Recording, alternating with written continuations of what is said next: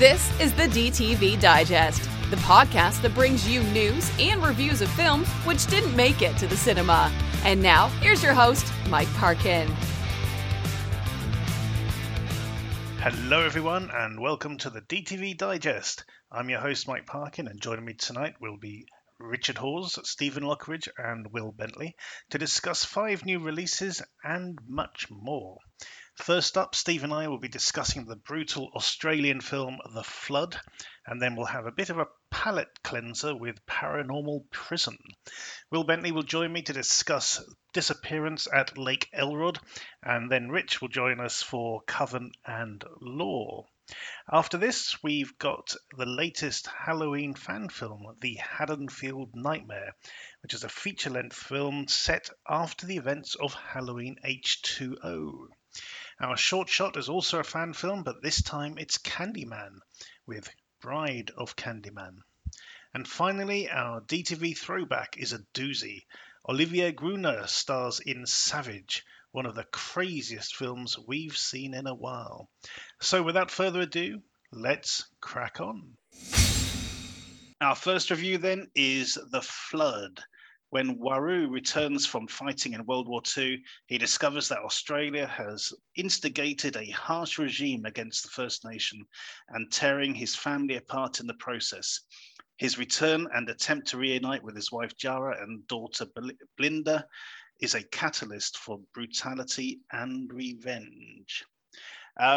We sort of both mentioned how difficult we were finding watching this film the last couple of days. It's very rare where you come across a situation which would make 70s era apartheid and the Ku Klux Klan go, shit, that's a bit much. Yeah. You know? Yeah.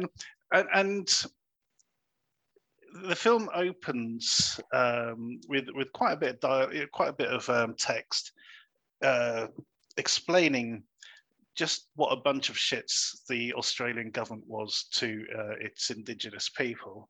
So Waru was one of many Aborigines who signed up to fight for Australia during the Second World War, with promises that he'd be given sort of cultural dispensation and sort of amnesty when he comes back, and his land and things will be protected. And of course, the government went, "Nah, we lied." No. Yeah. And the opening scenes sort of put that into action. We got the local land baron, Gerald Mackay, and his sons, who basically just walk into this bloody church and go, right, this is ours now. You guys are slaves, basically. Doesn't use the word slaves, but basically that's what we're talking about. And I must admit, I'm watching it, I'm thinking, you fucking cunts. Literally, I was literally getting angry just watching it. And it just got worse, because then we see what it's like for these, especially the women working in this place. And this guy's favorite son turns out to be a complete sort of sexual predator, fucking pedo. Oh, fucking hell. I literally felt my blood boil. And, and it was just getting worse and worse, without being graphic. There is actually very little blood shown in this film, but there's a hell of a lot of brutality. It's just grim as fuck. It's really grim is. As fuck. And every time you think it's about to turn a corner, it's like, great, now the shoe's on the other foot now, guys. It's things are going our way. You're gonna get some retribution. It just like goes, no. Nope. It just pulls the rug out from underneath you and goes, yeah, no, that's not happening, mate. There's even worse to come, basically. Let's hear how you coped with this one. It is hard going. It really is. Because I woke up early in the morning, thought, right, wife's still asleep, thought I'll get the headphones in, crack on with it. Like the dutiful reviewer that you are. Yeah. Yeah. And I got an hour through. And I thought, I'm taking a break from this. I paused it, put it down, had a quick look on Twitter, and you'd put exactly the same thing. You know, I'm taking a break because it is so grim, but you know, based on a true story. Exactly. Yeah. So, and you think, were people really like this? And obviously, they must have been. You know, and but it's just a couple of things that really threw me out of it. Yeah. And it's like stylistic choices, like at the beginning, where the family tree bit. Yeah. The Mackay family tree. It's just bizarre. Yeah, and it's all nice and jaunty music and stuff like that. And then near the end, where they're on like a chase scene. Yes, and it's like speeded up music. It's almost like a Benny Hill thing, isn't it? It's like German techno playing in the background. And you're like, it's you know, it's really, really out of place. It's strange, yeah. Yeah, I just think, is it a temp track or something, or I can't see it being. No, I don't know if it was an attempt to try and lighten the mood in some way, or you know, it's like trying to juxtapose the, you know, you've got no grimness. chance of that. I mean, and again, I mean, you know, you get into like spit on your grave territory with the revenge and stuff, but yeah. Also, the catalyst with the wife, that scene basically, which is in the prison, it's fucking harrowing, but they keep going back to it again and again and again. It's like 5 times that they go back to it. Like, well, this is you know, that is the allusion to I Spit on Your Grave, because you know that in that film it lasts a ridiculously long time. You know, it is brutal. This isn't as bad, but you're absolutely right. It's like you think, oh, thank fuck, we can move on. It's like, no, they're still doing it. They're still doing it. They're taking turns. They're doing it. They're cajoling each other. They're fucking, you know, winding each other up, and she's having to take it. It's grim. Yeah, it's harrowing. Yeah, what it is. Absolutely. I mean, you know, the one sort of glimmer of hope is the fact that, you know, one of the white women happened to sort of come in for can't remember why, and see what they're doing, and for her that was like the final straw, and she does sort of, you know, help in her own little way, but it's like, oh my god, it's just so grim.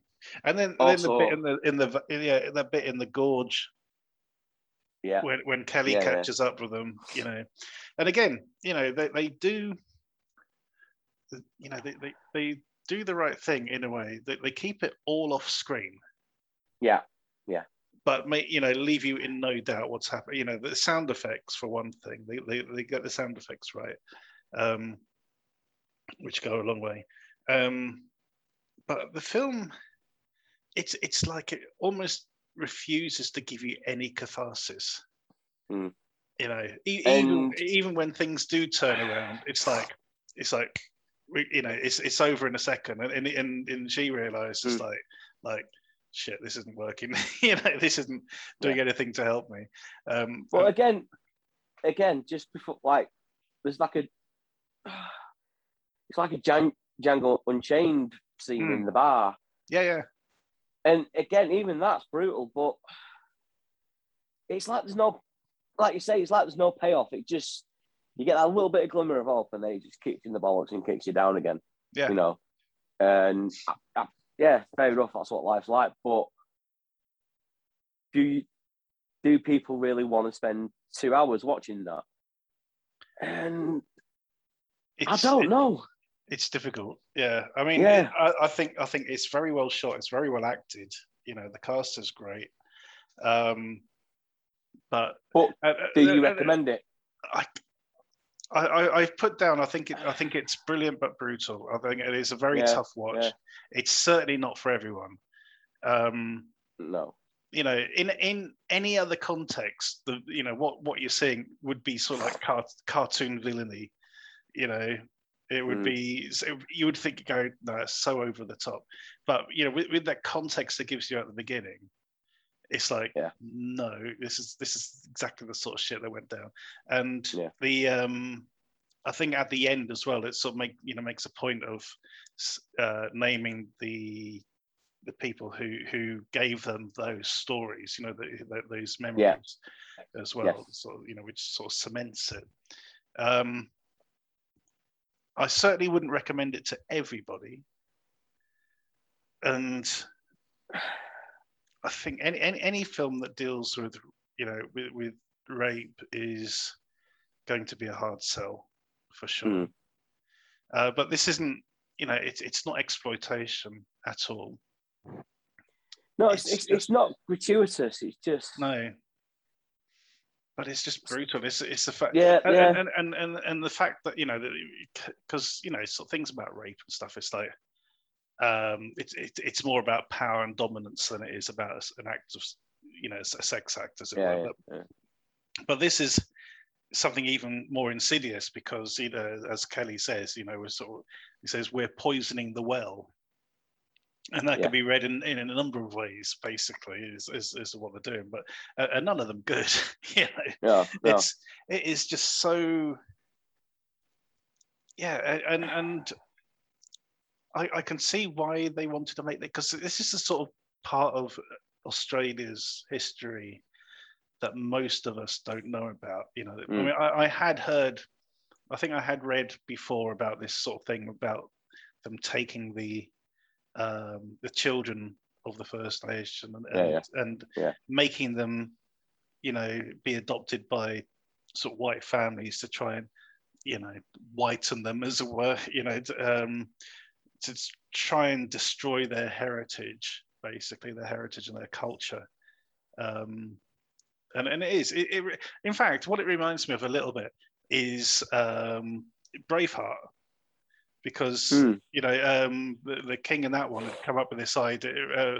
Richard Longshanks had come up with this idea of, when a Scotsman got married, then the local baron got to fuck the girl to try and get her pregnant with a British baby or an English baby, and it's that kind of thing of trying to eradicate through the ages, a whole culture.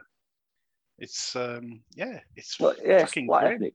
Yeah, it's ethnic cleansing. It's exactly what it is. Let's call it what it is. It's ethnic cleansing, and it's like I was angry on two levels watching this film. One at the the administration which had put this into force, and the other was the characters on screen who are exploiting it and reveling in it.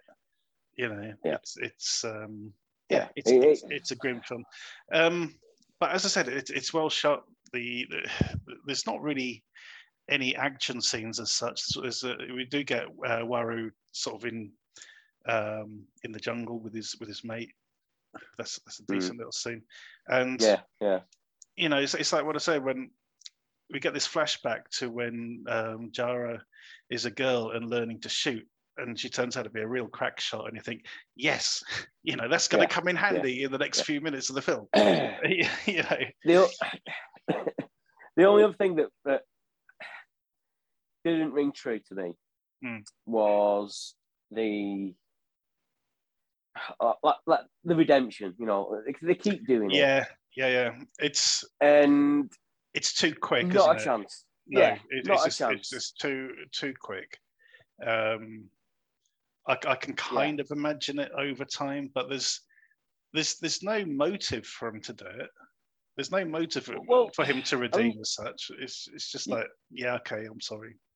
You get the flashbacks where you can see that he weren't a bad kid, and it's been drummed into him by his it's cunt of a dad. It's that word again, brutal, isn't it? He's been brutalized, and indoctrinated. Yeah. But 12 hours ain't going to change a lifetime. You know what exactly. I mean? Yeah. No, so, I think they sort of like rushed that bit at the end, but But I think certain films keep doing this kind of trope though as well. At the minute, I've seen it quite a few times lately. It's just, it's getting to be a trope, is what it, is what the issue is. I must admit, I wasn't expecting it, because there's a scene when Maggie, sort of the large lady who helps them, leaves her gun on this ledge by the river, and I thought, well, that was a mistake. That's going to come back to bite you, Maggie. But things just don't turn out the way you think they're going to do. So yeah, exactly, because it comes out of nowhere. yeah, exactly. Yeah. Okay. How are you going to score The Flood? We'll do that again. How are you going to score The Flood, Steve? I'm torn. I'm going to give it a 6 because it's well shot. It's well produced. It's just like you say, you can't recommend it as such. There's definitely people I wouldn't recommend it to, if you know what I mean. So yeah, I'm gonna have to stick with a 6. I'm giving this a 7. But with a caveat, with a trigger warning, basically, I just say we have to sort of. I would hardly ever give out a trigger warning except when it comes to rape. I think, but there you go. Yeah, so certainly a good film, but it is a brutal watch. I mean, me and Will watched the East a couple of weeks ago, which is the Netherlands film set in Indonesia, and that has a brutal sort of finale as well with in this village where just systematically murdering everyone. It's grim, but again a very well made film. And I was kind of having flashbacks to that while I was watching this at times. So that is a 6 and a 7 for The Flood. Be warned, there is a very extended, harrowing sort of rape sequence in this film. But other than that, it's worth checking out. It's a very well-made film.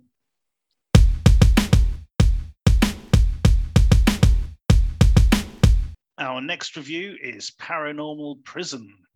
A paranormal investigation YouTube channel is getting ready to shut down if they don't have a video that goes viral in time. In this last-ditch attempt, a long-time mystery is solved.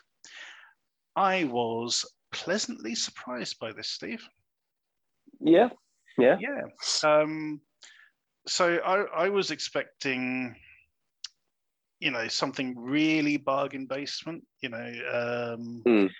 like a couple of other films we've done recently, sort of Last Exorcist, that sort of thing. Yeah. But this did surprise me. I thought it had a good atmosphere, a decent cast, and a decent story. What did you make of this? Yeah, I agree with you, really. I thought the cast was very good, especially the douchebag presenter. Yeah. It was great. It was annoying as hell, but, that was the point, isn't it? Yeah. Yeah, that's what you want. Yeah. And I think it was bargain basement in a way, but... But it worked within its means, sort of thing, didn't it? Yeah, exactly. Yeah, they worked with what they had, and it worked quite well. I mean, the Native American ghost prisoner thing or whatever, that looked a little bit shonky, but I liked the actual,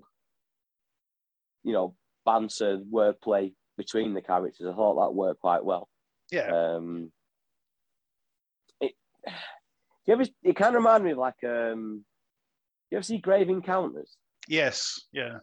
That kind of vibe on it, but a bit more fun. Yeah. Not quite a cynical sort of thing. But, a bit knockabout, bit of a laugh, and it was. I enjoyed it. I really enjoyed it, to be fair. There's one aspect which annoyed me while I was watching it, and it occurred to me afterwards that it was a stylistic choice to sort of parody the this sort of YouTube thing, or even sort of Most Haunted or whatever like that, and that is they'll find something or something will happen, and then it'll jump back and repeat a scene you've already seen to sort of emphasize it. Go, see, we talked about that earlier, now it's happening. And I was like, dude, you don't really need to do that. And I thought, oh, of course, this is exactly what they do on these kind of shows. It's like, oh, we found something, and then the rose or something like that. It's like, and then flash back to when they discovered it earlier. It's like, okay, right, fine. But this worked really well, and the the sort of twist at the end, I must admit, I spotted right from the beginning. Oh yeah. That was very obvious. But again, very well done. They make a point of not showing his face. Whenever he's whenever he's around, on screen, as it were. So yeah, it just worked. The setting was great. It did feel like a proper program. So yeah. I just thoroughly enjoyed it, and again, it worked within the parameters of being one of those programs. By the end of it, they would never be able to continue being that show if like everyone died, sort of thing. It would be shut down immediately. So I thought that worked brilliantly. Overall, I was genuinely surprised by this. Yeah, I mean, I have to say, me and the wife, we used to watch Most Haunted all the time. Back in the day. Not that we're like mad ghosts. It was just a bit of fun. We used to have a laugh with it, and it just fit into that mental. It fit into that metal, and they did it right. And it wasn't too cynical. It was, like I say, it was fun. It's one of them where you could really let the kids watch it because there's no swearing, there's no blood or anything like that. It is a genuine sort of haunted house kind of scenario, isn't it? It would have been a great one for Halloween, basically. So yeah. No, this does the business for me. So how are you going to score it? I'll give it a 7. Yeah, absolutely. I'll give it a 7 as well. So 2 7s for Paranormal Prison. We do recommend you check this one out.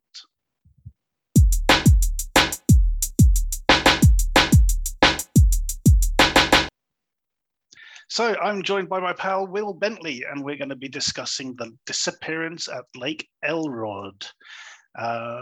So a year after Charlie's daughter disappears in the town of Elrod in Georgia, another girl goes missing, and she's convinced there's a connection. Charlie draws suspicion and contempt from local law enforcement and townspeople as she stops at nothing to expose its most devastating and darkest secret. Okay, so I just sent you, Will, a copy of the DVD cover for the UK release. This film was released in the US as Through the Glass Darkly.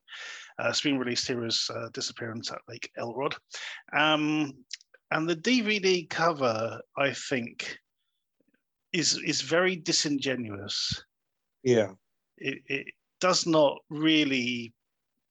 it doesn't sell this film particularly well. It's for a different film. It really is, isn't it? It's literally as if someone just gave somebody the title and said, do something with that, without actually watching the film. Because what we've got here is a very solid, quite old-fashioned sort of gumshoe tale, a sort of good hard-boiled detective story, where the main protagonist, Charlie, is, this sort of downbeaten sort of woman who's lost her daughter herself, and hasn't given up, still trying to find her. And we find out sort of various things about her. She's in a gay relationship at the time. She's basically the town drunk now, but she's very tenacious, and she's sure that something is between the two cases are related. I was actually reminded watching this of the film The Girl on the Train. Absolutely. Yeah, which also had a similar sort of flawed protagonist, at its centre. But yeah, I was totally engrossed by this. The whole investigation that she gets involved in. So one person tells her something, and then goes to see some other person as a result of that, and gets a bit more information, and we get an idea of like, well, we still don't know what's going on, but we get an idea of like, that there's definitely some sort of conspiracy at play. But let's hear what you have to say about this before we go any further. Yeah, I can only echo what you said. Really, it's weird that you thought of Girl on the Train, because it was absolutely that kind of thing. It's not so much a flawed protagonist, but it's someone who you can't, to be perfectly honest with you, is so messed up and such a liability that it's hard to see the protagonist at all. But like, obviously she's got this mission, she's got this, this crusade. It's utterly righteous, but you're already thinking, well, this clearly feels hopeless. She's no one's interested. It's been too long. Another girl's disappeared. And they're not even talking about her daughter and stuff. Why does everyone hate her? Then the sort of fingers of this kind of weird fingers of suspicion pointing at her as well. Like, the local law enforcement aren't just apathetic; they generally kind of don't like her. They kind of seem to think that she's in the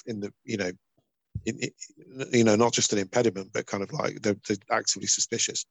Yes, she kind of wanders around, kind of getting nowhere in terms of that. Her home life and family life is well, obviously after a child disappearance, you're sort of watching her talking to a partner, and it's like, oh, that's a car crash as well. Then she sort of gets like beaten up, and you sort of thinking of her. Do you remember, was it Gabriel Byrne in Miller's Crossing? Yeah. All that happened was he kind of wandered around being sort of serially beaten up, like verbally and physically abused, and like, well, yeah, that's kind of that's our hero's investigative technique as well. It is, yeah. Basically, sort of like lulling them into a false sense of security, thinking that you're not a threat, and just gathering up the information that you're so sort of glibly sort of giving out. Absolutely. And it worked. I mean, I'll be honest. When the sidekick, the journalist, turns up. Yes. It really worked, because it wasn't so much a buddy thing as that they barely kind of had any time for each other for quite a long time, and they were so different. But that interplay between the characters was just. I just think this was a really interesting and unique thing, because she's so messed up in ways that kind of only get revealed more and more as the thing goes on. And she's fascinating to watch, and also it's really uncomfortable, because she's having those flashbacks, seeing the sort of thinking that she's seeing her daughter everywhere. Yeah, heartbreaking. Yeah, absolutely. And then she has to snap back to reality and just kind of carry on with it. And stuff. The nightmare's still continuing. Yeah. It's a brilliant film with gradual reveals that really just carry on surprising you. I was really, because there was a point at which I'm thinking it's taking a supernatural turn, and you'd almost think, well, maybe that would excuse this incredibly incongruous DVD cover. Indeed, yeah, there is that side to it as well. I totally agree that at first you're not sure where it's going to go, and in that regard, it reminded me of another film, a Korean film called Mother, which came out a few years ago, where this sort of middle-aged woman, or even older woman, is trying to prove her son's innocence because he's been earmarked for, he's suspected for murder. Yes. And, at first she's getting nowhere, but suddenly, these little bits of information start to congeal, which show that shit, actually, he's been, maybe he's been framed, sort of thing. And similarly here,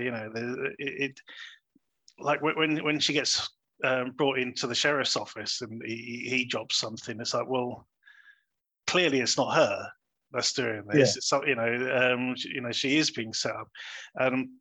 And I did like the as you mentioned, the journalist Amy. I thought she was brilliant in this as well. And there's some really interesting sort of feminist touches to this. The fact that Amy is very acerbic when she keeps calling her darling. Yeah. Darling. No, Don't put up with any misogynist shit. I don't care if it's from a woman or not.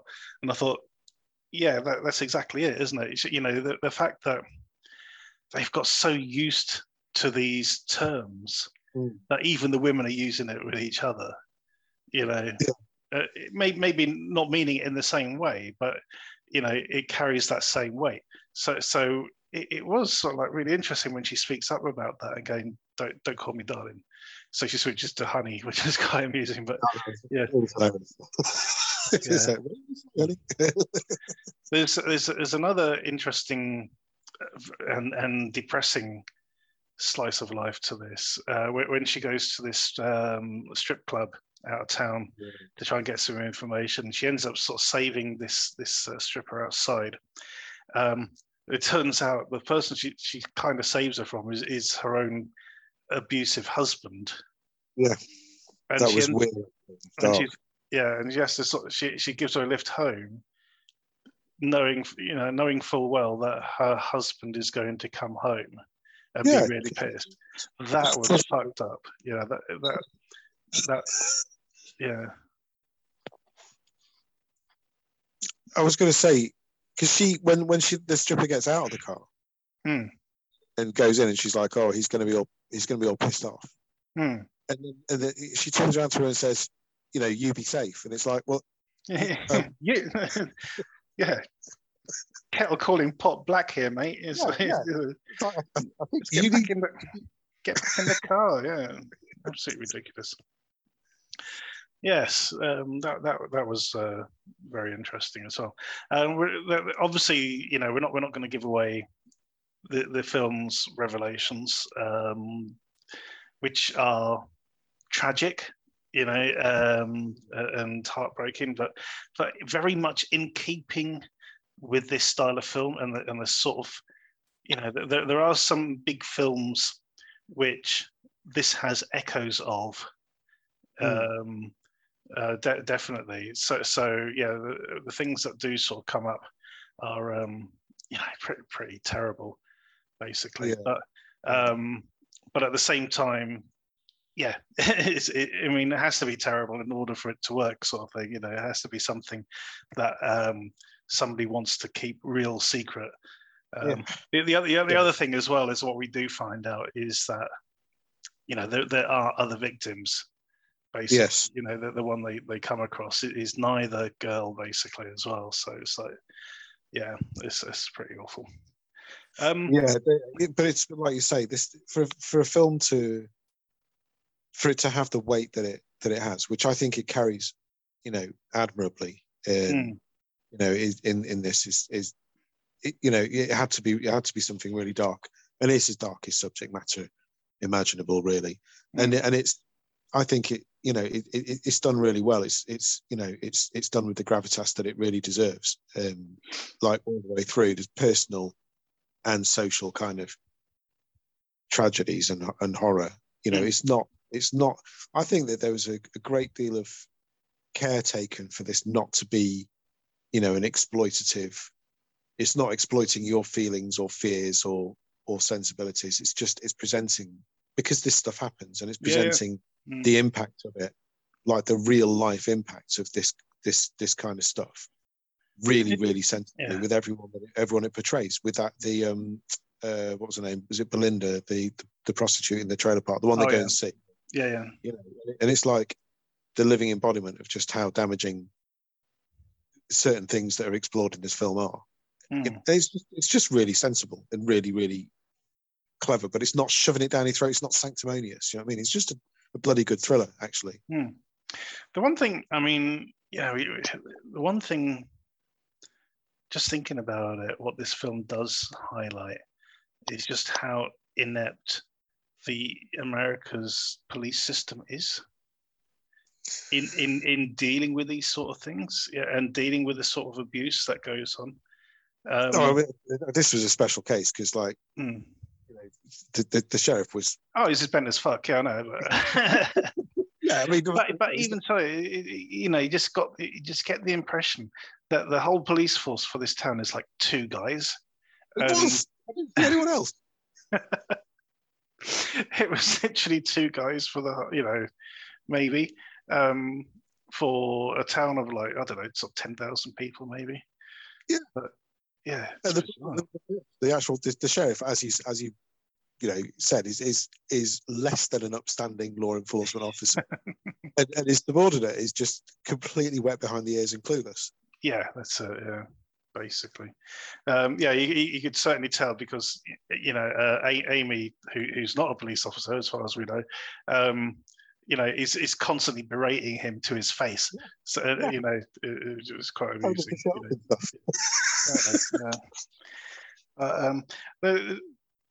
There's one particular character. I mean, the character of Trip Carmichael is talked about a lot. He's one of these characters who's sort of built up, even though he's absent for a lot of the film. We find out a lot about him as the film goes on, but he's kept off screen for a lot of it, which is again is interesting. And of course he would be, because the film's taking Charlie's point of view for the whole film. So you need to see it from the bottom, because the whole point is, isn't it, that he's being built up because he's this particular character.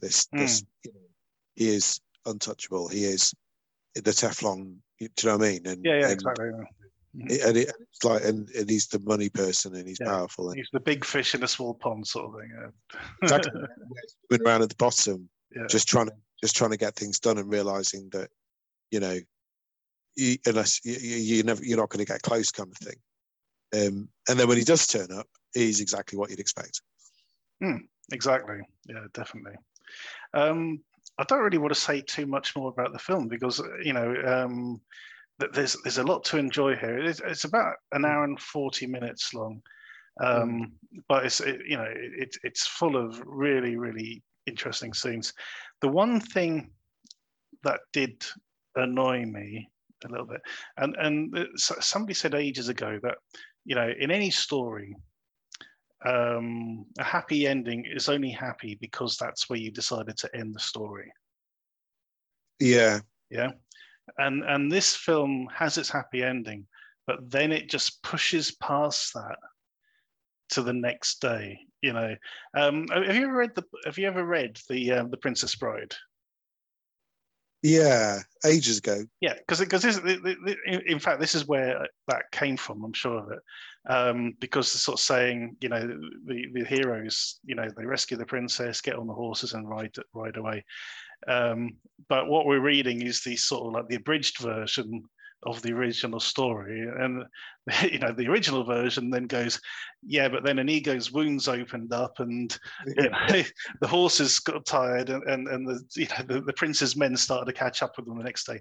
So we have a happy ending in this film, but then we get this extra scene which sort of calls back to the beginning, but also calls back to the middle.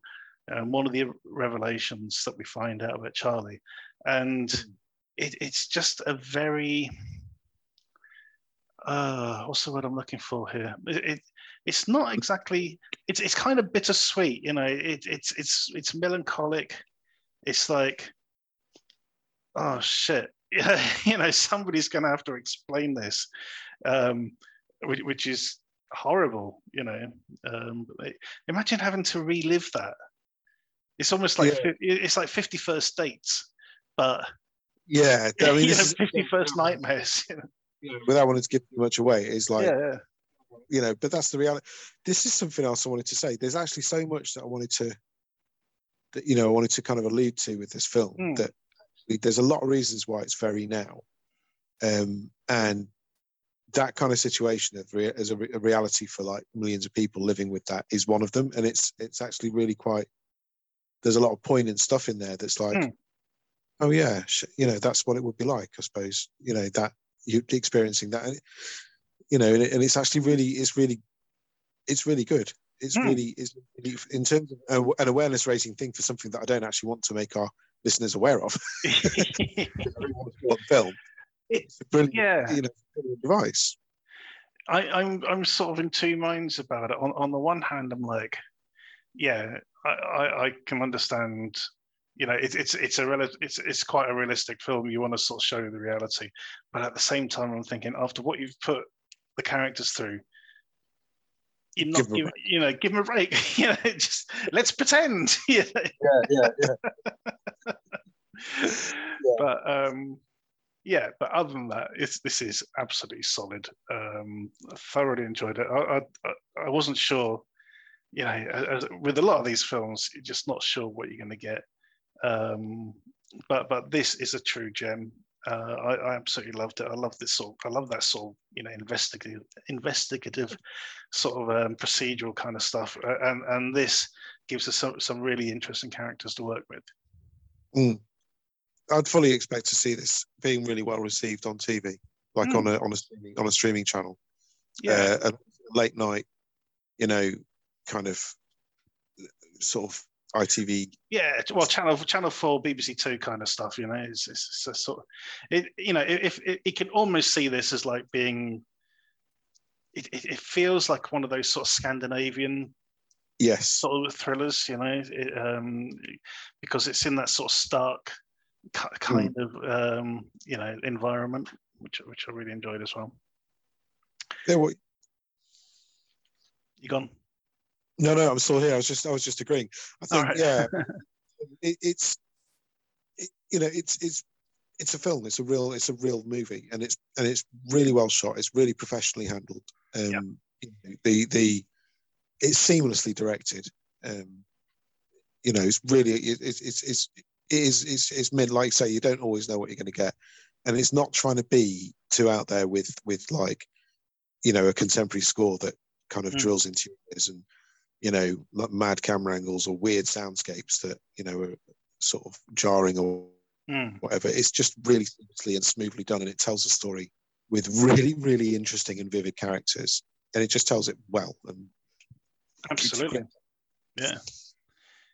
Okay, so how are you going to score this one? To be honest with you, it's another 8 from me. I don't even actually, to be honest with you, I don't even know why I'm being mean. I know that we've got to be conservative, and because you wait for something to come along that it's going to be like is it a 9 or a 10? I think it's easily an 8. Yeah, I totally agree with you. It's certainly one. This has been a strong week for stuff. I mentioned another film to you that we're covering in the next episode, which also kind of blew me away. So, but yeah, this is head and shoulders above a lot of the stuff that we end up having to watch. So I'm also joining you on an 8, and this definitely gets a big slapping recommendation from us. Please check it out when it arrives. That is The Disappearance at Lake Elrod.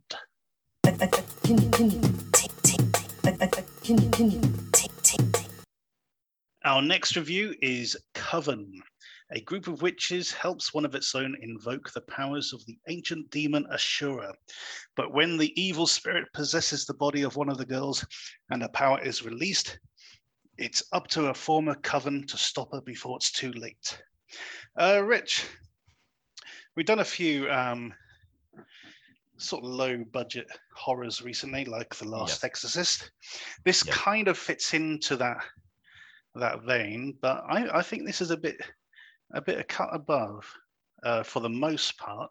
It certainly starts brilliantly with the initial ritual and everything. I thought that was all done really well, but a lot of the film is sort of spent, with just sort of college drama, isn't it? Yeah, and it's kind of funny because we're back in 1996 when The Craft came out. There was a DTV movie called Little Witches, which essentially it was either conceived at the same time or it was intentionally trying to ride the coattails, and that was quite a memorable film in itself. And what we had here when The Craft kind of belated sequel / reboot came along is this has kind of been gestated at the same time. Now, obviously, there's been loads of other, young witches kind of movies and whatever in between. Sure. It just sort of seemed that was the vibe I was getting from this, was that it was, an effort to sort of say ride the coattails, cash in, however you want to say it on. It does feel like it's been made for a very specific audience.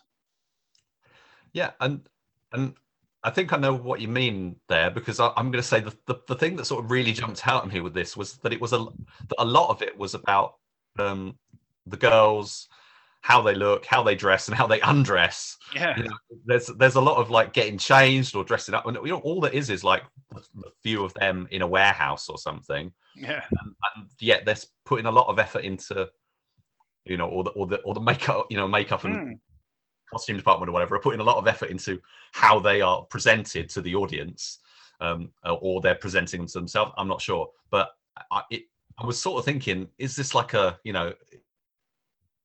it's just like a male fantasy kind of thing? But what's curious is that it's actually written and directed by women. Yeah. So is this like an erotic sort of empowerment kind of thing that they were going for? I mean, me watching it just sort of seemed a bit not exploitative, but you know what I'm saying? Yeah, absolutely, I do. And it does sort of feel like this is aimed at sort of, I don't know, sort of teen lesbian goth girls, basically, who like to glam up a bit and wear thigh length boots and. Yeah, but it doesn't. It's not like like.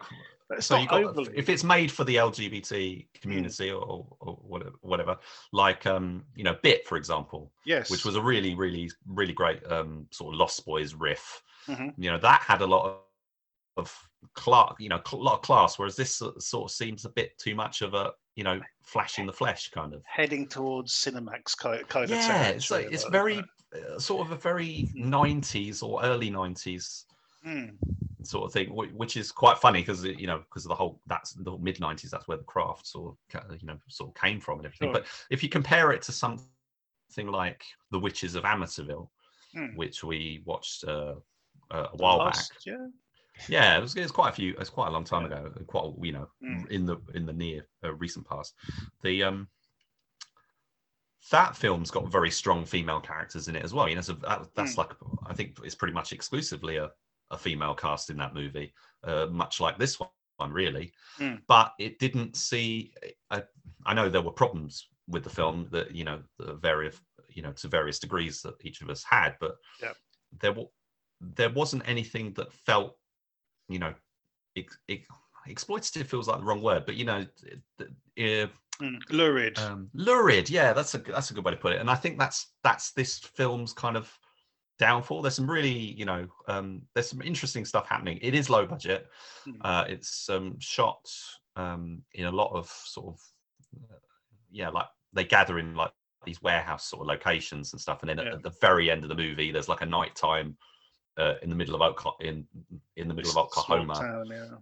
thing. But yeah, most of it is sort of like the small town, sort of on the outskirts of the college kind of thing. And there's some interesting dynamics between the characters and stuff. I'm not saying it's a bad film. There's some I quite like the villain, the main sort of evil witch character, and what inevitably is going to happen with her character. Like, really obvious, but there's definitely kind of a Fairuza Balk sort of vibe with her, who was the main sort of bad character or one of the characters in the craft. She's really cool, and also a bit like say the strong sort of alpha kind of. I know you got alpha male, but the alpha female character who's sort of leading, and really, there's a lot of bitchiness in the movie, which again that's kind of a bit of a it's downer, that sort of frat girl kind of thing, isn't it? Yeah, that very cliquey sort of group, basically. Yeah, so I think you're right. I think it's playing to a particular crowd, and I think if for the casual horror viewer, I think it's not. I don't know. I mean, I'm really in sort of different minds about this. I mean, it reminds me of other things like David Dakotto's movies, which our friends Dave Raymond, Werewolves of Wall Street, Werewolves of Wall Street and stuff. Where it's the sort of fleshiness, the sort of the erotic. But that's a sort of similar sort of thing, charge isn't it? of With the outsider being brought in to this Exactly. very cliquey group sort of thing. Yeah. Yeah, and that's a convention, isn't it? The of many you know, sort of teen movies like the outsider coming, Mean Girls, or whatever, or Fast and the Furious Tokyo Drift even does that. You know, it's like the outsider comes in and, you know, forms the unit and, you know, discovers things along the way and whatever. But yeah, I thought the lead, actually, the girl in that role, you know, what's interesting is the ensemble are a bunch of characters who you really can't see being friends. They're just too different. You know, you've got, and they're always bad. You know, the different ones bad mouth. It's a lot like Heathers, and there's the sweet one. You know, who's trying to. He seems like genuine or whatever. But then there's all this like murder and stuff happening, and she's just like not really that phased by it. And you're like, well, that sort of contradicts your character is quite confused there. Because I think they sold it as like, oh no, we didn't mean to kill her, it was an accident sort of thing. Yeah. Oh, okay then. Yeah, that makes perfect sense. And then the girl who becomes sort of like the because as with the new craft, say the new what's it called? I can't remember. The Craft Legacy, that was it. Yeah. So the same in that movie, it's like there's a new girl comes into the school. We need you to complete our coven, and that's exactly what this is. It's like we've lost the 5th member of the coven. We need another one. Yeah, and I think which is interesting because in this one it's to the last one, but never mind. Yeah. It's isn't in this one it's like 5 witches and they're after the 5th, whereas in the Craft Legacy the coven is 4. So quite why couldn't they be 4 in this? I don't know enough about witchcraft to know whether a coven needs to reach a particular quota for any particular reasons, but I thought that was interesting. So the plots are basically the same, but and the Craft Legacy, to sort of mention that as an aside, that's quite a fun film. It's got sort of a very silly, sort of obvious twist at the end and stuff. But this one is, I think, if you're going to look for a low budget craft movie, you know, see if you can find Little Witches, because I think that had I think Clea Duvall was even in that. That's got quite a good cast. Really, that was quite memorable at the time. I remember when it came out, and I think I liked Little Witches more than The Craft, to be honest. I think it's just the title, isn't it? The title just makes me think it's a kids' movie. Yeah, Little Witches is not a good title. It does make you think of like those cheap sort of Disney knockoff. Yeah, exactly. You know, or My Talking Cat kind of thing, or whatever it is. You know, sort of you know, like a Casper the Friendly Ghost sort of DTV movie sort of thing. But no, it's like a 15 rated High Flyers release. I think it was pretty cool at the time. Yeah. Anyway, so I'm getting off track. Getting you back onto this one. One of the things I did like actually was the whole incantations and the rituals and things. Like they seem to be well written. You know, the whole thing. Yeah, and there's an element of, you know, you mentioned the fact that these bunch of girls, you know, you can't see them actually being friends. I think the intention was that they weren't meant to be friends in the first place. It's just that they were descendants from that original coven who've been sort of drawn together. Yes. You know. So yeah, you know. Yeah, that makes sense. I think 2 of the, you know, the main one and her girlfriend, you know, and everyone else is like disposable sort of thing. When it, you know, that's it's like the plan. It's again like you were saying about the whole frat. Not frat, because that's meant what's it? Sorority. Yeah. So it's like a sorority culture where there's like the legacies. They're like the legacies, and then they got the new one come in and whatever, all that sort of. Now they don't really lean into the college movie kind of conventions, which is quite interesting because it's all set there, but I think they don't even show them going to classes or interacting with any of the other students or anything. I don't think. Well, I think the new girl does, doesn't she? She goes to one class, and obviously you know because she meets the teacher on that. But there's one other thing I liked as well when she turns around to somebody at some point. Yeah, she turns around to the you know, the tarot reader. and says, "You better get out of here. They're going to come." And she goes, "Yeah, I'm gone." It's not this like, "Oh, I'll stay with you and help you fight." It's like, "No, I'm out of here." Which is refreshing to be fair.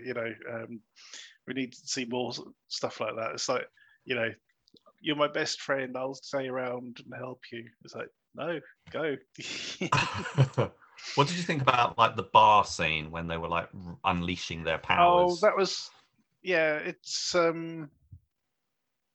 what's the word I'm looking for? It's pandering to a certain thing, isn't it? It's that sort of misogynist sort of power play kind of thing. Yeah. But it was fun. It's always fun seeing something like that getting taken down a peg or two. The other interesting thing, which sets this apart from a lot of these films, is that all of these girls are fully aware of their powers, and it's not a case of, oh, well, we're just sort of learning what we're doing, sort of thing. We have to test them out or anything. It's like, no, we've been doing this for a while. We know what we're doing. There's another early scene when the sort of the brainy one, and I'm sorry, but we've forgotten all the names. Who's who, but the brainy one. We got Ronnie as the lead, yeah. the leader of them. She casts a spell to find the new girl, and at first I don't think it works. And it is a really good camera shot where the flame from the candle sort of shoots across the road and hits her. I just thought that particular scene was just so well done, because the timing of it was brilliant. Where they sort of married up the effect with her sort of like dropping other books and shit. I thought that worked really well. And then we get that finale in a street, of a small town. Sort of, well, it's Tulsa, Oklahoma, is where it is. But I thought that was pretty decent. And again, it sort of sets it apart from some of these other films that we've been watching, like The Last Exorcist, and the fact that there's one of the cast members was in both as well. So that there is a link between those two films. But yeah, how are you going to score this one, Rich?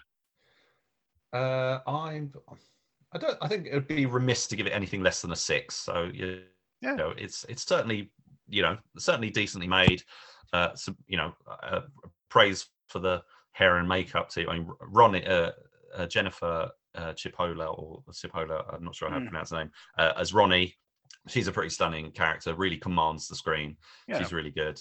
And the supporting cast are not just the supporting cast, but like the other leads and the ensemble. They all do quite well, and I think there's enough to to recommend it if you're interested in this kind of movie. It's just know what you're getting going in. I think is that it's the craft light essentially. That's right. It's low budget, but it does what it can with the effects and things. But it's mainly about the characters and how they interact. And there are some decent moments, like the opening ritual and what happens there. I thought the effects around that was sort of really well done. So I'm going to join you on a 6. So that's 2 6s for Coven. Go check it out.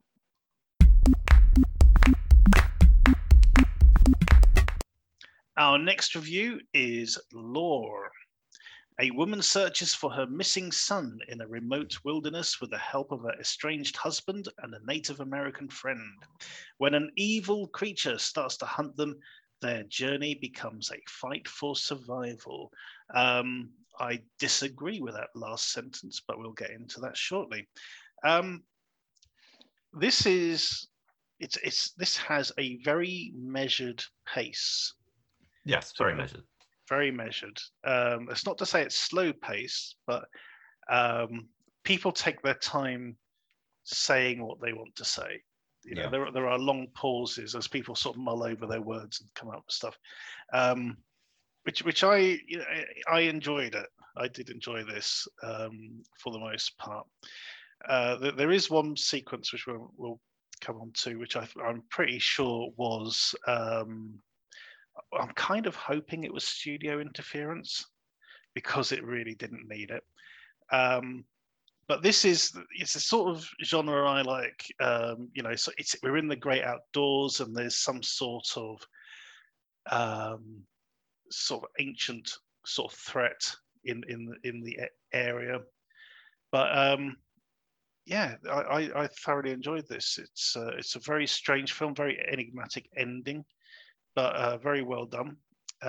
Rich, your thoughts on this? Yeah, it's a slow burn. It's a lot better than Yeti, which we covered a while back, which is also a creature in the woodsy kind of movie, although that was like Snowy Woods. Yeah. You didn't get to see Bigfoot Hunters, did you? That we covered last week. No. I recommend that. That's good fun. But this one is, from the cover. We'll talk about the UK artwork. It looks like it's a Bigfoot movie, basically, but it's not. It's not quite. It's a different kind of creature.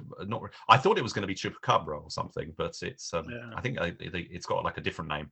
Or even a Wendigo kind of thing. Yeah, that kind of thing. It's a slow burn, but the thing, it's one of those movies that it's like a Mark Kermode always says, like Jaws. It's not a movie about a shark. It's about something. It's got a shark in it, and the shark is the sort of central motivator and whatever. But that's the kind of the story with this one. This is a character piece essentially. It's a character study, I should say. It's about grief. It's about letting go. It's about obsession. That kind of thing. The creature is kind of there as an anchor or as a focus, and the UK artwork, which I think it's really striking. It's actually one of the best covers I've seen for a while in terms of sort of really catching my attention. But if you look at the original poster, this is from 2017. If you find it on IMDb, it's a very different kind of poster. Casts a completely different impression of the whole thing. Yeah. And some of the other artwork I found, from like when it was been shown at festivals and things like that, also gives it more of a sort of Native American legend kind of thing going on to it. Yeah, it's got the there's another poster with sort of the hiker in the woods kind of image. It reminded me of a number of things. So Yeti was one, but there's a lot of Blair Witch kind of feeling here. Yeah, without the shaky cam, we should stress this is a properly shot film. They don't go the found footage or anything like that. It's properly documented. There's the I'm thinking specifically of like there's a moment in the film when it's dark and something's out in the distance. They sort of it's like they can see it or they can't see it and whatever, and there's a lot of anxiety, and the guide who's leading them, he's doing them a favor. He doesn't really think they're necessarily going to find their son, but he's really trying his best to help them. But he gets to the point where he's like, I can go no further, and it kind of moves on from that.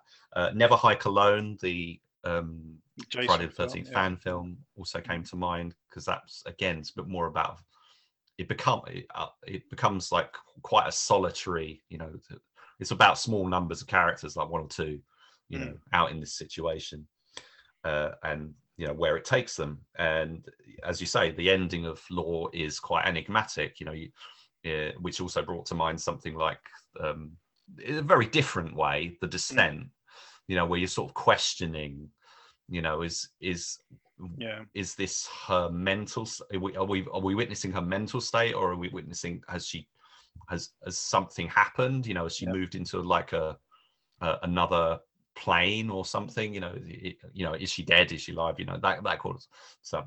There's a lot to be interpreted. You could take it just as as at face value, or you could bring something. To it. So I think that's quite intriguing. I think it's a lot better than you might anticipate it's going to be going in, especially when you get Eric Roberts at the beginning. Yeah. And you think, because we got a certain standard for what Eric Roberts films are like. But actually, I think it's good. They're using very limited resources. It's a small cast, low budget, but they've created something which is as you say, enigmatic and intriguing, and not your typical horror movie by any stretch of the imagination. No, absolutely. And I was really shocked when I saw the UK cover for this, because I'm thinking, really, where did you get this idea from?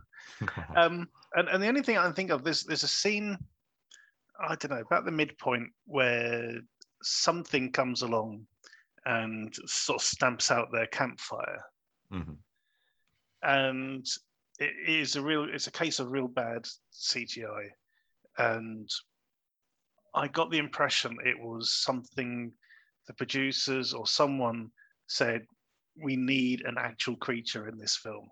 We need to actually see something, and so that scene was sort of put in last minute. I'm hoping that's the case, because it did feel out of sync with the rest of the film for me. I know what you mean, yeah, and it didn't really lead anywhere, did it? No, yeah, no. Exactly.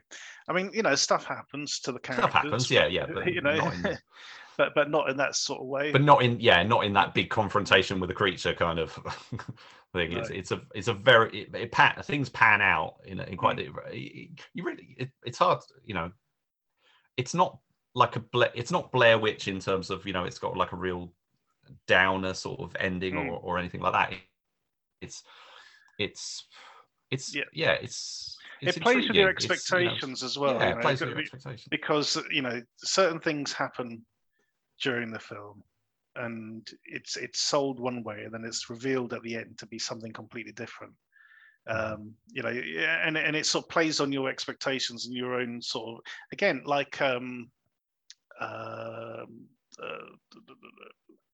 what's the remake we saw at the beginning of the year? Wrong Turn. Oh yeah. So that film was all about sort of like sort of the characters' prejudices and assumptions. Yeah. Being getting them in trouble, and to a certain degree that's the case here. You've got these people who are isolated and stuff's going on around them, and you think, well, what's going on? So you assume certain things when certain things are revealed, and then at the end of the film we find out that actually that's not the case. Something else was going on as well, which is good.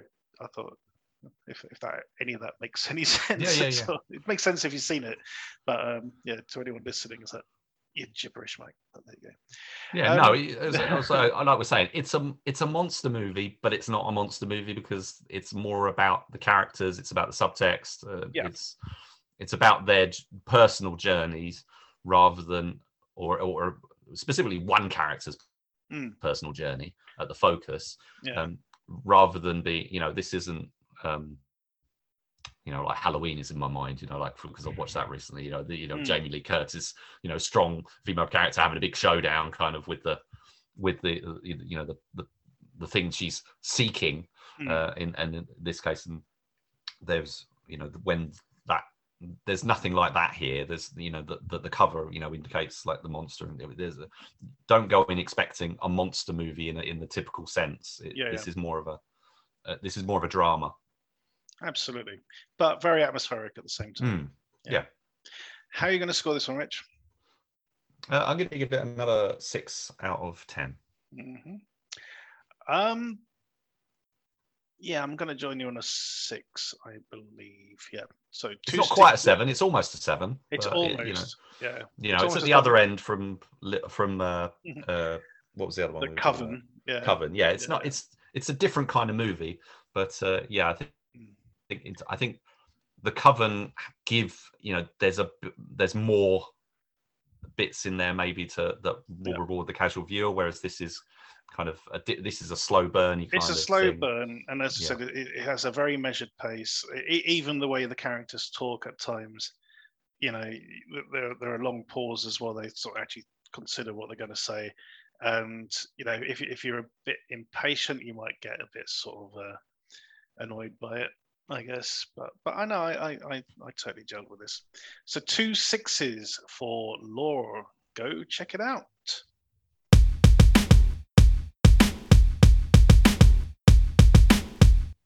Our next review is The Haddonfield Nightmare. This is a fan film based on the Halloween series. Following the events of Halloween H2O, John Tate must once again come face to face with Michael Myers 22 years after his encounter with him when he was in pursuit of his mom, Kerry Tate, also known as Laurie Strode, in Summer Glen, California in 1998. Fan film, as I mentioned, Rich. This is very well done, I have to say. I'm not familiar with H2O. Or Resurrection.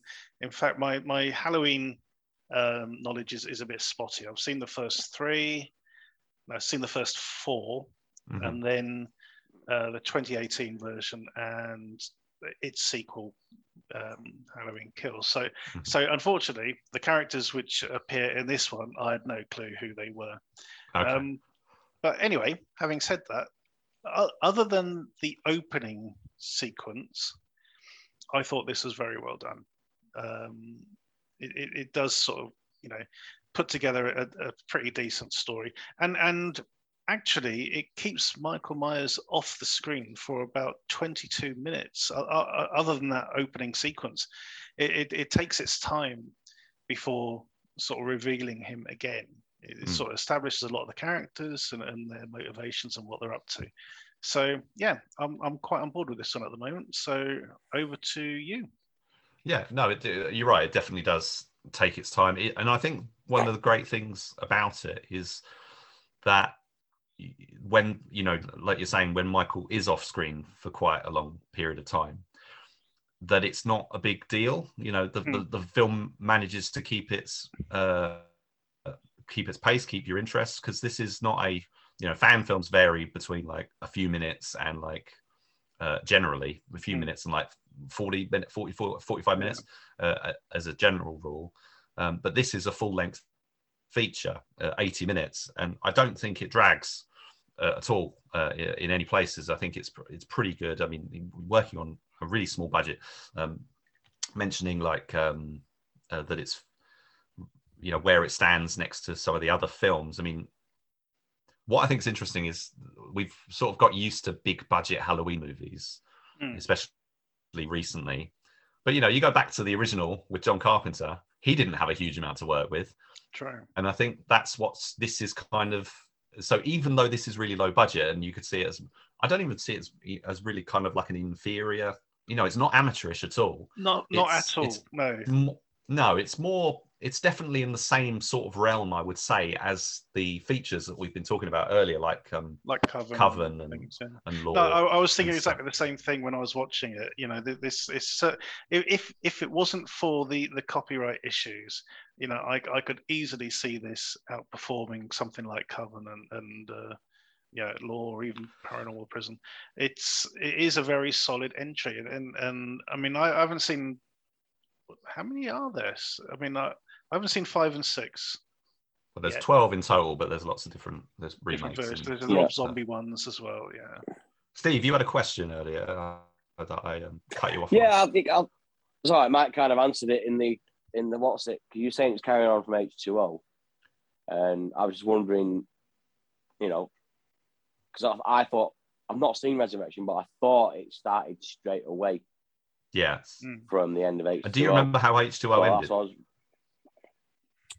Actually, yeah. Yes. Now, if I remember rightly, because it's an ambulance crash, isn't it? Yes.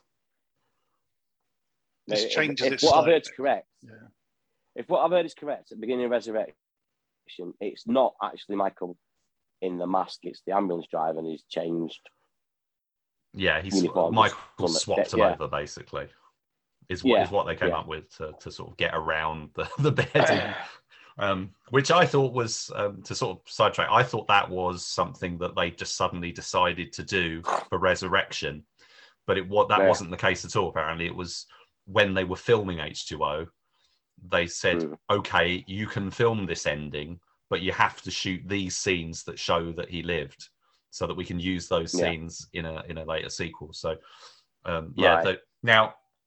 Here's a problem I've got with this, is that it's a continuation of H2O, and apparently seemingly ignoring Resurrection, Right. But I don't think the continuity makes any sense, or at least it's not articulated well enough for me. I mean, the two. I really like the film. I think it's very strong. I think the kills are good. I think the cinematography is really good and everything.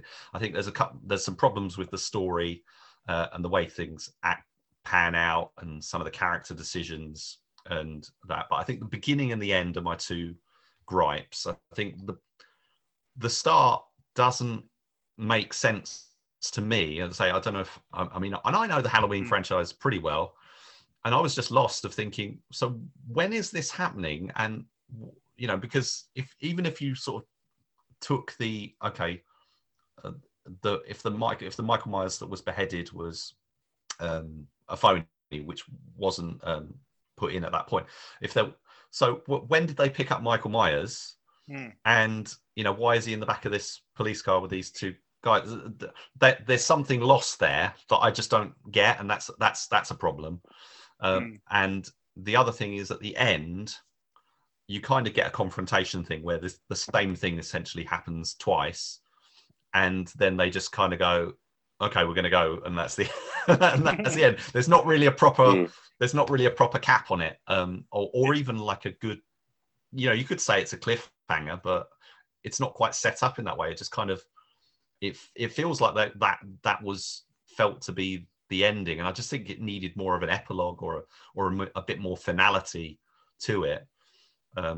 Which was a shame, but I think up until between those 2 points, I think you get the atmosphere, you get good characters, you get the you get a variety of locations. They're shooting in different houses and on campus and stuff. They're getting a lot out of, say, very similar to something like Coven in terms of what they seem to have had with their budget and that. And I like the characters, and importantly, the kills are good.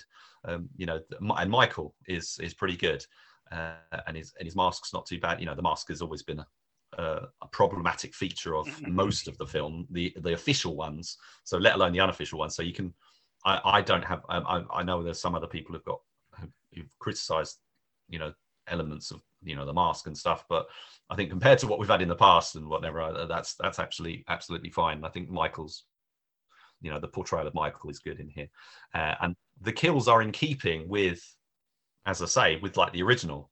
And I didn't like H2O. That's the thing. This is a follow-on to H2O, but I've got a lot of problems with that film. One of them being there's some scenes that just don't make sense, and it's other bits are cobbled together, and it seems a bit.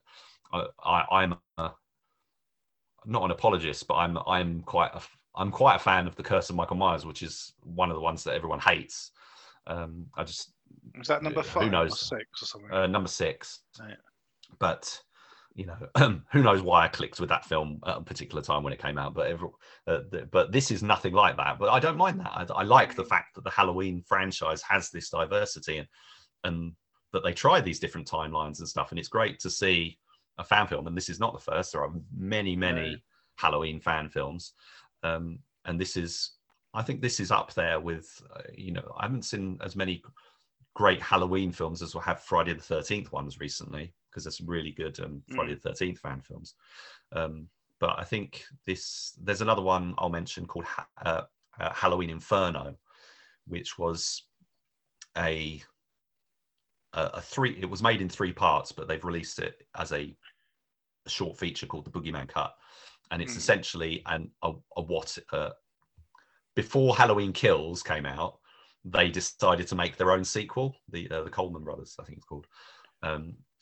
And if you watch Halloween Kills and you watch Inferno, it's pretty good comparison. I mean, it's almost a decent companion piece. There's some setup differences and stuff. Is that the one that starts in a warehouse or a garage or something? Well, I can't remember exactly where it starts, but you've got Laurie's house is on fire. The compound is on fire and stuff. No, it's a different one I've seen then. Yeah, there's a few. I mean, I'm barely scratching the surface. I've seen a few, but I haven't seen nearly as many as there are. But some of them are really, really amateurish. But this Inferno was very, very good, made to a very good standard. Arguably a better Halloween, sequel to 2018's Halloween than Halloween Kills was. I mean, it can't touch the kills in terms of the budget and the visual effects and everything, whatever. But it's a really solidly made 40-minute movie with some good character developments and some good things, interesting things developed from the ideas. And this is doing kind of the same thing, but with the film that was made earlier. And I like that they do some so backtrack a little bit. So the John Tate character who was in H2O was played by Josh Hartnett. And I think the guy who's replaced him here, they found a pretty good Josh Hartnett replacement. I can see a bit of Josh Hartnett in him. Yeah, you can see that you could see that this could be the guy who was grown up from that. That he does look enough like him, and he's good enough in terms of his development of the character. There are some issues in terms of why would John Tate have gone back to Haddonfield when his mum escaped from Haddonfield and all that. I think there's some questions there. Yeah. I think it could be justified that he's obsessed enough that he's wanted to go back to the source. And even though he sort of says that he thinks that Myers might be dead or whatever, he's not sure. And that's why he's settled there. But you could, character decisions and stuff. That's one of the things about the new films. Like why in the new timeline was Laurie Strode still living in Haddonfield in 2018? Why didn't she run away or whatever? You could say the same thing basically. Yeah. So I've not got huge issues there. I like the character. I like he's got his daughter who's called Lauren, which is a nice little callback without being too on the nose. The supporting cast I think is good. Is equally as good as anything we've seen in the series from Halloween 6 or even the more recent ones or any of them really. It's made by a director called writer-director Brandon Timmons and his Bat Productions company. Now, interestingly, they've got a Halloween, a Friday the 13th fan film coming next as their next production. So that'll be really interesting to see because there's so many Friday the 13th fan films. But so I know I'm waffling on, but Mike, you got any more thoughts on this? No, not really. No, I enjoyed it. I thought this was pretty decent. So how are you going to score this one? Well, I've watched it twice now. I'm going to have to say a 7. Yeah, it's definitely a 7 for me. Yeah, I agree. This, I mean, at the very least a 6 because this does fit in with a couple of the other films we've seen. It's certainly no less quality than those, but it is just that little bit more engaging, I think. So yeah, I believe this is a 7 out of 10. So 2 7s for the Haddonfield Nightmare. Go check it out. It's on. In fact, you'll find a link to it because it's on YouTube. You'll find a link in the footnotes below.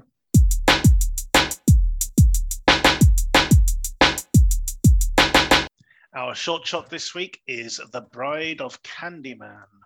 After summoning the unrelenting spirit of Candyman, one woman is forced to make a choice that will last an eternity.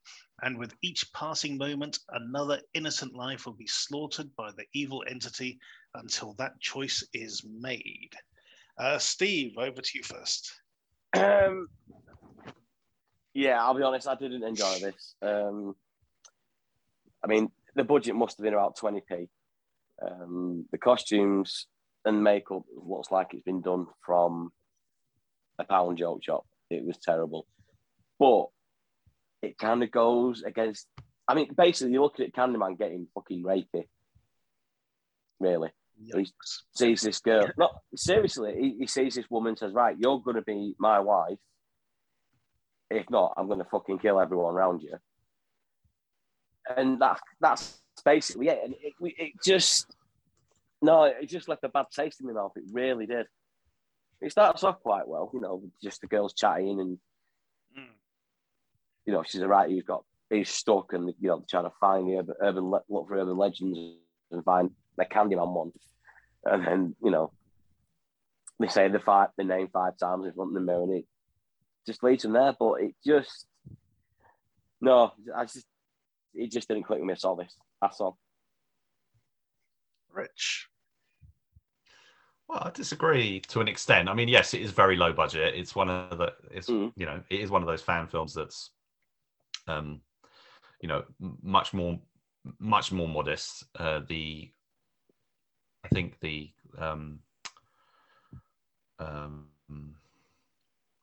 director, Chris R.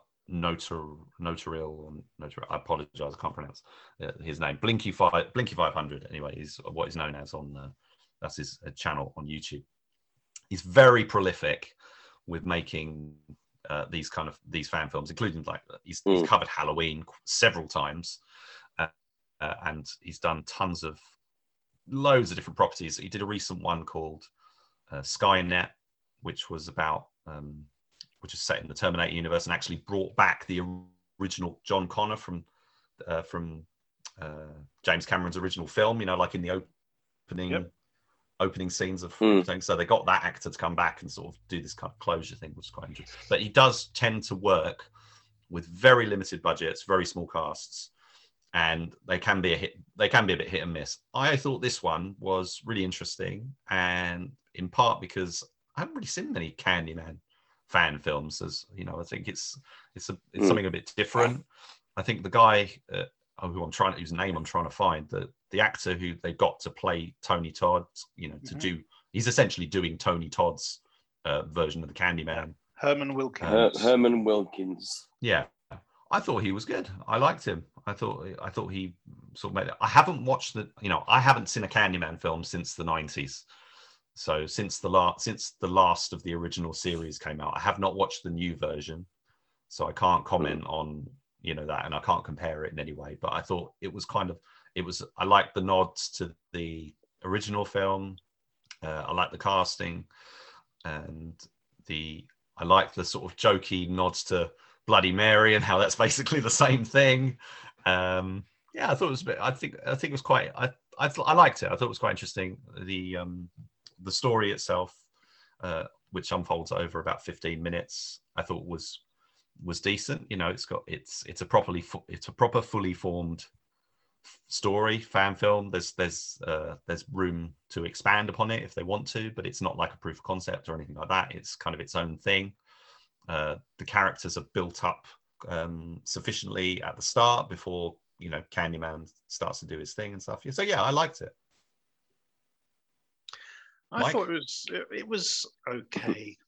Basically, I side with Steve on this one. I think not so much because it was low budget. Just I'm not convinced by some of the things that sort of really happen in it. I'm not a fan of the series at all. It's just not something I really sort of got with. So there's that to begin with. It's an uphill battle. One thing I did like, we're sort of saying it's low budget and stuff, but the Foley work was really good. There's some very good sound effects in this to sort of really sell some of the bits, some of the sort of kills. That all really worked for me. But yeah, the atmosphere just didn't really sort of gel for me at all. What they're really sort of going for. So yeah, I mean, as I said, it's an uphill battle anyway because I'm not really a fan of the Candyman series. Well, that's fair enough. What I would say is, you've just got to look at this guy's filmography to just see how many credits, how many projects he do. I mean, he might. I mean, a bit like some of the other short filmmakers that we see. I just don't know how they do so many. And this guy's covered Darkman, Predator, Beetlejuice, Powerpuff Girls, yep. Gen 13. That was a new one. I think, yeah. So I watched one of the Michael Myers ones. One of the, I think it was Myers the Butcher of Haddonfield was the one I watched, which had like a Loomis character. It's similar, it has a similar kind of structure to this in that it's, a couple of characters talking and then, then there's an encounter and sort of stuff happens from there. And he clearly, I'm not trying to. I don't know. It's hard to say because it's like some of it's very cosplay rather than like real short film. Yeah. Some of it doesn't quite come off. I think there's a lot of passion involved clearly in a lot of these, but I think in this, I personally, I've seen a few of his, and I think this is definitely one of the. I've not seen many. I can't say I've seen a huge amount of them, but I think Skynet impressed me recently. I like that. Didn't think it was perfect by any stretch, but I thought there was some really, really solid ideas, and what essentially boiled down to two people having a conversation for a Terminator film, which was a bit interesting. But sort of the way it was unfolding, and this, we've got the main character. She's talking with her friend at the start. It's all very much like the first Candyman film. And then the pursuit, Candyman's pursuit of her I thought was well handled. And, then we get this, the climax happening. I think just for sort of the novelty of tackling something different like Candyman, where everyone else is, especially now, everyone's doing Jason and to a lesser extent Michael Myers, but there's so many Jason projects. It's actually really refreshing to see someone, doing Candyman, less than, and I know that's on the back of, the new movie, there's a certain opportunism with that. We see that quite a lot, Blake Ridder does his, he makes so many films, but he does a lot of fan films that are sort of phony opening scenes and stuff, which sort of seems a bit clickbaity to me, and I'm not really a fan of some of those. They don't quite come off. I think as a filmmaker doing his own projects, they work better. But I think some of these things where they try and not ride on the coattails, but sort of get noticed because of like a trend or because of a big film coming out or something.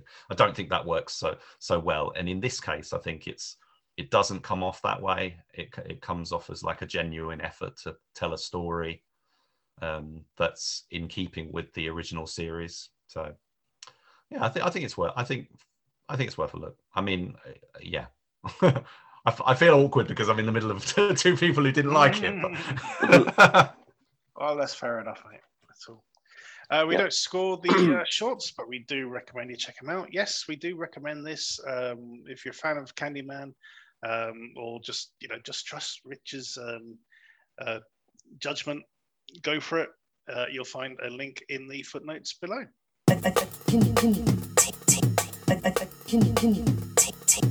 Our DTV throwback this week is Savage.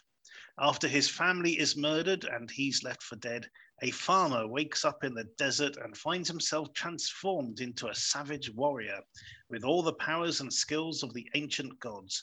Guided by his spirit masters, he's given a mission: destroy Title Corporation, the world's most powerful high-tech computer company, and its ambitious leader, Michael Burrows. Now, Rich, every now and well, I want to throw this to Steve, but every now and again, we get a film which epitomizes a certain era of DTV. This was made in 1996, or it came out in 96. And in the first 20 minutes alone of this film, we have the main character's family getting murdered by masked assassins. He gets locked up in a mental institution for 2 years in a coma, then escapes. He manages to find a cave, and basically, some cavemen have left a user manual scrawled on the wall, and he's able to learn how to hunt and things like this. And then he's visited by extraterrestrials. And this is all within the first 20 minutes of the film. It is absolutely batshit crazy. And it just gets more crazier from there because, he turns into Tarzan. He's leaping around like crazy. It's just, mind-boggling, to be quite honest, but absolutely 100% total entertainment for me anyway. How did you get on with this one? Yeah, it's entertaining. It's definitely a word. It's just off the wall. I want to know how many pounds of coke the writers and producers did before they wrote this script, because it's absolute batshit. It really is. I've not come across anything this crazy for a long time. Yeah. I mean, I'm like, at one point, I actually thought, got to one point, there was an advert after about 5 minutes, so he's still in the hospital. And then, so I skipped the advert, and then another film came on, and I'm like, hang on, something gone wrong here. And it had. And then, so I put it back to where it was, started again. And then 10 minutes later, I thought the same thing had happened. So I thought I was watching something completely different, but it wasn't. It was the same thing. And the bad guy is so over the top. I don't think he can actually speak. I just think he knows how to scream and shout at people, because he can't say a word normally. And, you know, it ties into like Stonehenge and aliens have sent this thing. Yeah, and you're like, what the fuck? Because I just thought, right, just sit back and watch the fights and see what happens, because there's no chance of following it, to be fair. I mean, it was more all over the place than the one we watched last week. You know, what did we watch last week? The Spanish one. Oh, Christ. That Spanish one. We were the Kingdom of Ashes, Yeah, that was the one, yeah. But this was just on another level, this one. There's just some weird shit in this film, which we'll get into. But first, let's get Richard's first thoughts on this. Well, this is one of my all-time favourites. I love this film so much, and I loved it even more watching it again now in widescreen on them. Found it on YouTube. It's it's an AVOD, ad video on demand, so it's not a pirate or anything. It's like an increasing number of films that are being chucked onto YouTube for ad revenue and whatnot. And look, I mean the quality. It looks great. I mean, I've got a VHS copy that I liberated from the video store that I used to work in, because I felt I had to protect it and look after it. And the and not selfish at all in any sense. The and it's not really been available since. It's never come out on DVD as far as I'm aware. And the fact that it's shown up in this nice quality print on YouTube is fantastic.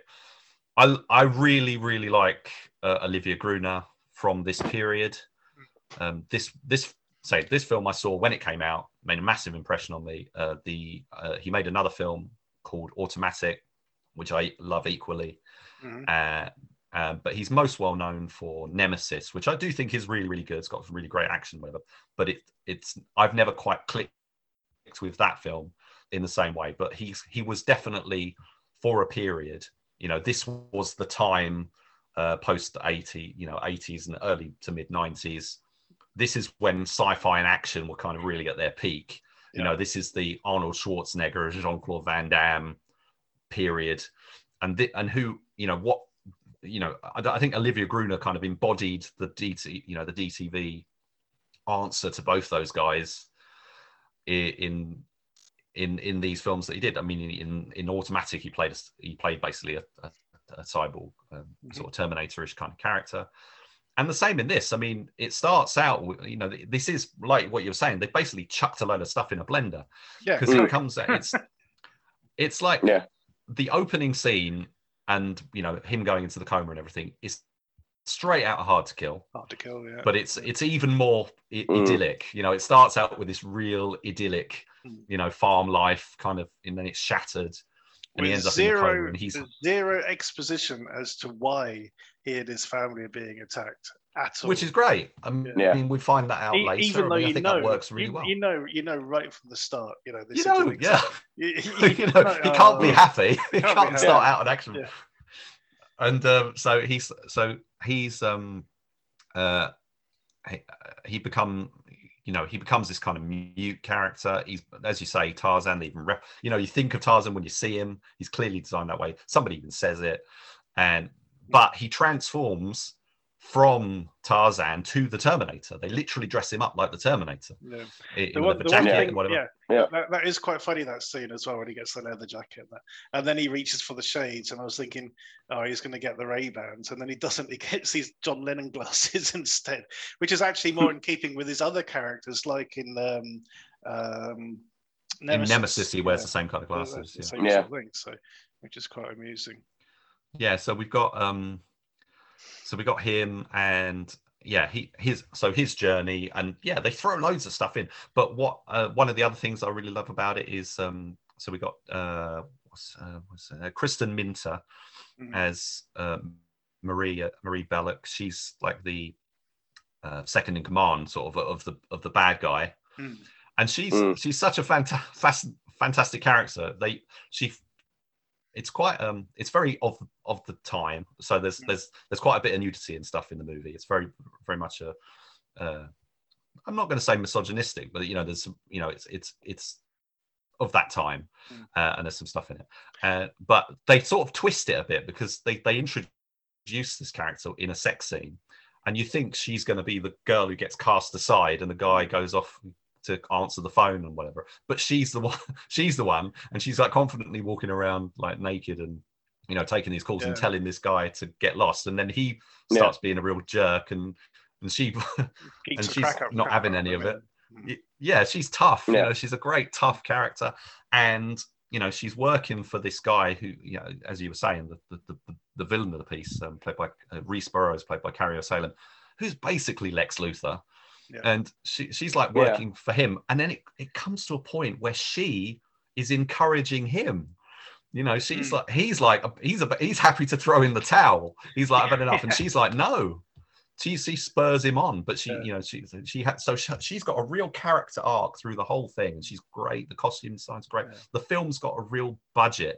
You can't see. There's some good sets and things in this. You don't see DTV movies made to this standard anymore. You get your Bruce Willis stuff now. This is a million miles away. This fits, although it's low budget. It fits with all that Arnold Schwarzenegger stuff that he was making. Total Recall, Running Man, Terminator. It fits with all that. Absolutely. It's set. It's like 5 minutes in the future, so there's futuristic. The VR obsession thing. It's all to do with VR. So the aliens or the ancient ones had their own. So VR is like. This is what they're positing in the film? It's like VR is like a new thing of like trying to link. Well, it's Lawnmower Man, isn't it? To the well, thing. So, yeah. They were all doing that kind of stuff. But I think the action's really well handled. There's stuff in here that I didn't notice the first time, or in the time since I've seen it. Amazing Grace is like the key sort of piece of music that is done to death, really.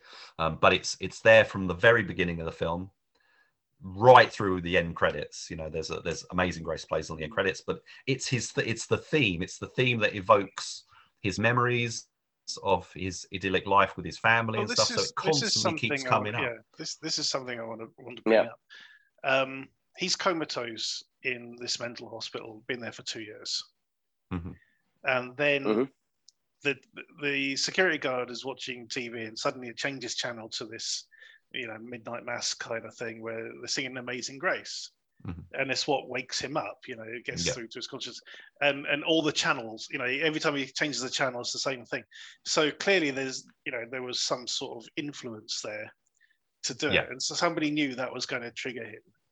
Well, that's why they've sort of linked to him, haven't they? The supernatural beings or whatever. Yeah, I was watching it first. I was like, this is weird, And there's a scene when he goes to this computer shop, the computer kitchen or whatever it's called. And he's staring at a video screen, and suddenly all this information about himself and his past comes up on the screen, and I'm like, is he controlling the screens? I had no clue what was going on at that point at all. Well, he's being communicated to through the computers and the tellies. I gathered that eventually, but it's at the time it's like, why are they showing this information? It was very, very strange. Well, the other thing about like I said, it's all these different things thrown in a blender. So we've got Tarzan, we've got the Terminator, we've got Hard to Kill, but then you add into that Close Encounters of the Third Kind, basically. Yeah. Basically. My favourite scene in the film, a couple of actually. One is when they realise that he's woken up and he escapes from the asylum, and he gets picked up and put back into the sheriff's jail basically overnight, and the bad guys decide they're going to assassinate him. So they send 3 guys in as convicts, which I thought was really cool actually. The way they did that, get these 3 guys locked up. That was really cool in the fight scene and everything. When they realise that those 3 guys have failed, they have to go get some more henchmen. And it's that sort of like men on a mission, getting the men together for the mission kind of thing. And they've all got their pages. Well, they do a whole John Wick thing, don't they? Exactly. Basically, I just thought it was brilliant. All these ne'er-do-wells sort of up to their thing, and then shit, I got a page. It was a guy sort of about to kill this guy with a baseball bat, and it's like, oh shit, I got to go. I better kill you quick, sort of thing. I thought it was really, really good. Yeah, it's like attrition, like Steven Seagal's Attrition. They did that kind of thing where he calls him up and he's like, he's dangling somebody off of a thing. And he's like, oh no, I've got to go. I've got to go. It's like, well, can you wait 5 minutes to finish what you? You don't have to go now, surely. Yeah, I just wish they'd been given a bit more screen time than what they got. Well, that section of the film doesn't really last very long, does it? It's quite quick. I mean, we get the computer kitchen. There's a big action sequence there, which really reminded me a lot of the Terminator again. One of the early scenes. Yeah, the Terminator scene where Michael Biehn comes in and stuff to rescue Sarah Connor.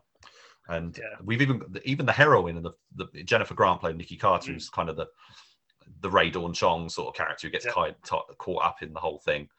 She's quite Sarah Connor-ish. And also, a couple of other characters and stuff. But she's great. She's a really strong character. She was very good. Yeah. She's got this great line where she says, "Oh, I might as well," because everything's going really wrong, and she says, "Oh, I might as well get married. My life is over." I think the script's got some really good stuff in it, and not only her, but Sam McMurray as Edgar Wallace, who's the guy with the cutthroat razor. He's great. He's so good. I mean, I've seen him in quite a few characters. He's a really good character actor, but this is one of the best things I've seen him in. He's such a nasty piece of work in this. He's like a corporate what do you call it? Queen. He's like lead henchman sort of character who goes out and what do you call it? What's it called? What do you call the main heavy of like a mafia boss or something who goes out? The enforcer or something. Yeah, that's or something like that. But that's what he's got. He's got like this mob, and that's what he's. I think they sort of color his character as being like this former mob enforcer kind of guy who's working now for a corporate guy, and he's basically got contempt for the guy he's working for and everything. It's like and the stuff they do with the characters is really great, and it's. I think this is a cut above for me. I love this film. Yeah, so it's really good. I'm just looking at IMDb and the character names as well. They all got sort of very sort of literary sort of links. So, for example, which is something I hadn't picked up on. Yeah. Initially. So you got Alan Poe, Edgar Wallace, as you mentioned, Spillane is another one. So they're all sort of hardcore, sort of like hard-boiled sort of. Detective writers. Would you remember around the same time? Do you remember Death Machine, Stephen Norrington's first film? Went on to do Blade. So he did a similar thing of naming all his characters, but they were after, in his case, film directors. So there was like Scott Ridley and stuff like that. There was a whole load of characters, and that's I think you see that fairly common, but not in movies like this. This is quite unusual. And like Alex and his wife. His wife is called Jules Verne. Julia Verne. And that, so there's all these sci-fi and sort of horror and detective sort of procedural kind of nods in those character names, but it's there if you look for it, if you notice it. But I only know of it because I read it in a review, or like you say, like you're looking on IMDb or something. I didn't pick up on it. apart from the Jules Verne thing, which I noticed this time, not previously. It wasn't something I'd ever picked up on before. I hadn't really noticed that, and it's not like it adds a huge. It's quite an interesting novelty to the film, but it kind of adds to the sort of pot. It's such a pot. I mean, the director Avi Nesher did did quite a few films, but of all different types, really. But I think he did Mercenary with what's it called? Oh, well, that's interesting. So Patrick Highsmith. So this film said it's a Patrick Highsmith picture show. Yeah, I didn't realize that was a pseudonym. That's Avi Nesher's pseudonym, which I had no. I'm just looking up his IMDb now, which I did not know. He did Time Bomb. He did do Time Bomb, which I've always wanted to see. It's really hard to find. Oh, we'll have to see if it's. Is that the Pierce Brosnan one? No. I know which Michael Biehn, wasn't it? It's Michael Biehn and Patsy Kensit. Right. Yeah, I want to see that. And Human Time Bomb with Brian Genesee, similarly. I want to see both of those. So Avi Nesher, Patrick Highsmith, did several projects with Olivia Gruner, including he wrote Automatic, and also did Mercenary with which he did with John Ritter, and Mercenary 2 as well. But and then he moved on to sort of more art house stuff, which is quite interesting. But his films have a very particular kind of Mars as well. He did that, wasn't so good. That Olivia Gruner is dubbed in that one. Weird choice, but weird. And you can see the budget's getting lower as they progress. There was certain. I mean, you look at something like Time Bomb. That Patsy Kensit and Michael Biehn, they were both kind of prime at that point. Yeah. Especially Patsy Kensit. I think she was doing quite well as an actress. With Lethal Weapon 2, pretty much 1989, wasn't it? So so that was quite I think Doppelganger he wrote, which was Drew Barrymore. If it's the same one, I'm just checking that now. So that was when Drew Barrymore was doing like DTV movies and stuff in her middle period before she had that resurgence. And obviously now, it's been no turning back with her since then. Yeah. So she made some interesting stuff. So this guy was one of the core guys for DTV action, especially at this point. But I think that for me, this is a high watermark. I'm definitely interested in revisiting some of his other stuff, but this and Automatic, which he wrote and produced, I think, are some of the best of the period. Steve, the film you were thinking of with Pierce Brosnan, that is Live Wire. That's the one. Yeah. But that was a similar period as well, wasn't it? I think that was about 91. Yeah, it was. Yeah. Like two, I think. Yeah. But okay. We don't score the throwbacks, but we certainly recommend them. Just as a change, this isn't on Prime; it is on YouTube. So you will find a link to this in the footnotes below. Please check it out. And that is the end of this week's show. So thanks to Rich and Steve for joining me this evening. No problem. It was a pleasure. And Will, of course, who helped me do the review for Disappearance at Lake Elrod. Don't forget to check out our Facebook and Twitter pages at the DTV Digest. Also check out our sister show, the DTV Digest Short Shots, where me and Rich take a look at some short films. Other than that, thank you for listening. Tune in next time.